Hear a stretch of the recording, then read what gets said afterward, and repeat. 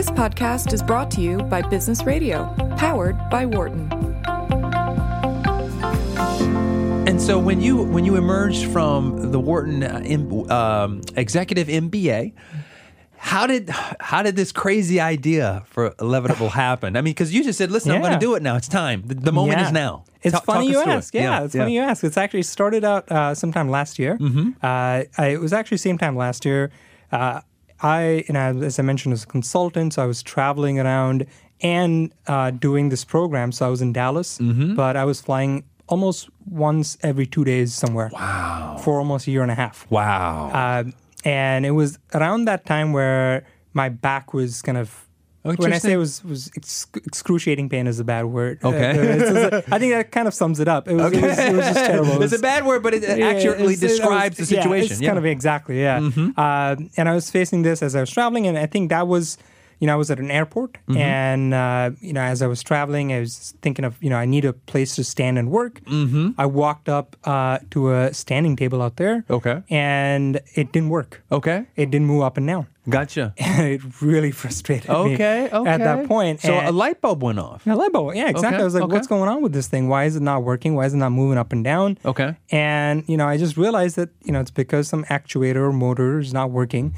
And it really annoyed me because I knew that this whole thing is going to be junked, most likely. Gotcha. Right? And it's because there's some small component in there that's potentially failed, and now you don't have this functionality. Interesting. And a light bulb, the entrepreneur and the engineer and the MBA, the stars aligned, and you said, wait a minute, I think there's something here. Yeah, actually, there's more to it. I think that was when I was doing your classes on consumer marketing. I was doing class on strategy. I just finished a course on entrepreneurship, so it was fresh in my mind to trying to solve this problem. Gotcha. And I was thinking, there's probably a much better way of moving this thing up and down. Gotcha. Without all of these electronics, right? And all these motors. It's a much simpler way to do this. Okay. There has to be. Okay. And it was also the time when we had some downtime in school, surprisingly enough. Downtime with air quotes. Exactly. Yes. And so we started noodling with my co-founder, and we started spending time on thinking through this and saying, hey, how do we design something that's better? Gotcha. And that'll actually work. Proved out to be a lot more challenging than we thought. Okay. But it seemed like an obvious problem to solve. Interesting. And so this, and I got to give the name to make sure that listeners know what we're talking about here. The name of the product is Levitable. Ladies and gentlemen, I'll say it again. Levitable. I love that. You know what? It just rolls off the tongue. Yeah. Levitable. Yeah. It's beautiful. Thank you. But it's a really cool name. We were talking earlier about logos and branding and the power of the brand actually saying kind of here's what we are and here's what we do, and sort of being able to create a kind of strong memory trace. Yeah. Right? So surprisingly enough, we dropped the E because we wanted to levitate. Yes. Right? So it was LEVITABL. Gotcha. We dropped the E at the end. It's partly also the segments that we were trying to go after. Gotcha. But also we couldn't get a domain name that sometimes the genius is just a matter of practicality, right? Exactly. Interesting. Exactly, yeah. So Levitable. And so this must be incredible. How many iterations did you and your co-founder have to go through to get to the place where we have it? We have the right product. I would say at least four different working concepts. Gotcha. With all its own limitations. And, I have to give a lot of credit to my co-founder who's had, a lot of experience in engineering actual elevator systems. Oh, so that's interesting. Yeah. So he's done mechanical engineering for Otis. And so this is, something that is second nature to him to build elevation systems. It's just that it's a lot simpler than an actual elevator. But interesting. Give us the website. Yeah. Oh, the website. Okay. Yes. Levitable.com. You know what? I'm just gonna just keep saying it. I might have to buy a T-shirt with it on it. Levitable.com. Levitable. Yeah. Levitable.com.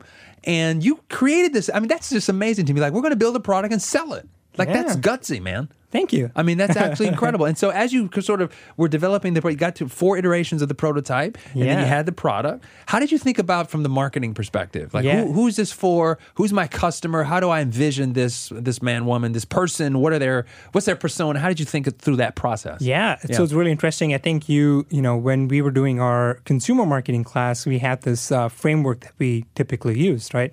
You're kind of ingrained in our head, STPM. Yes. You just, I like it. I do. I say it a lot. Probably the listeners on the show must have heard it a few times as well. A few times, yes.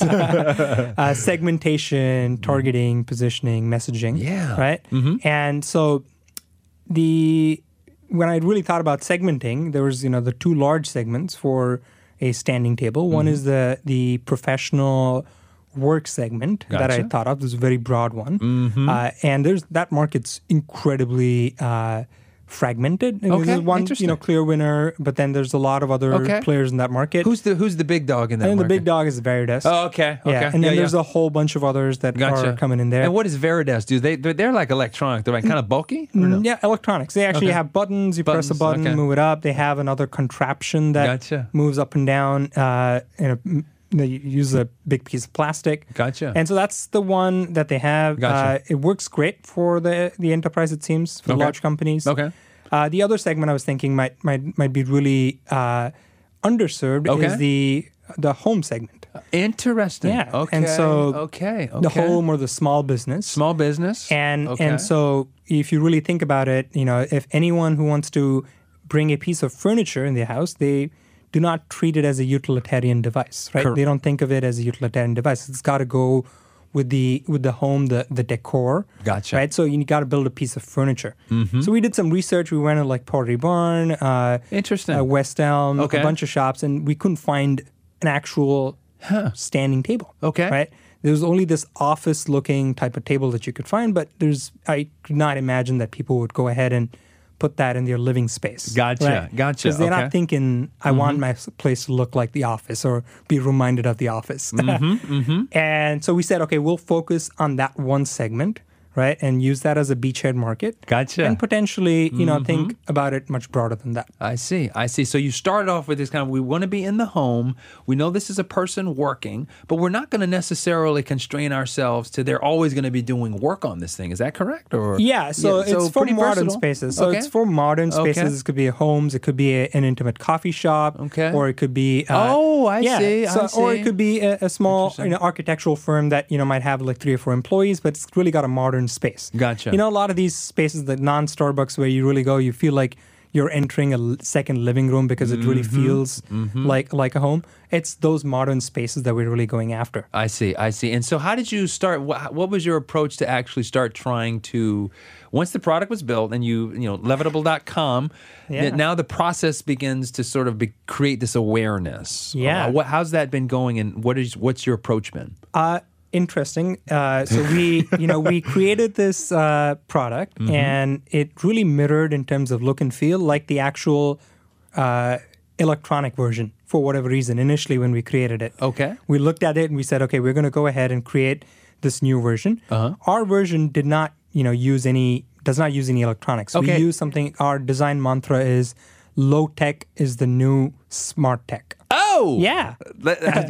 Ladies and germs, did you hear that? Low tech is the new smart tech. Yeah. I like that. Yeah. And so we said, if you take out the electronics, if you still want to move it up and down, what could we put in place? Gotcha. So we put basic springs that you see in a hatchback of a car. In a trunk. Oh, that's interesting. And that does a great job of actually levitating or elevating the system. Interesting. And so that was our first. Is there some? Let me just ask you this, Prashant. Is there some IP there, some secret sauce there? Yeah. Okay. Interesting. We filed for a patent. Nice. That's it's patent pending at this point. And so we've got that underway. And the lack of I got to say this, Prashant, because you're touching on something very interesting here. The lack of electronics, I think, is very important because electronics can be the bane of your existence. Yeah. I have a car, and with all this wizardry in it, and when something breaks, it's like now I got to have somebody come in and he's going to charge me $300 to look at why the switch isn't working. There's no, you know what I mean? Exactly. So it's like sometimes I just wish I had that thing. I just roll the thing up, or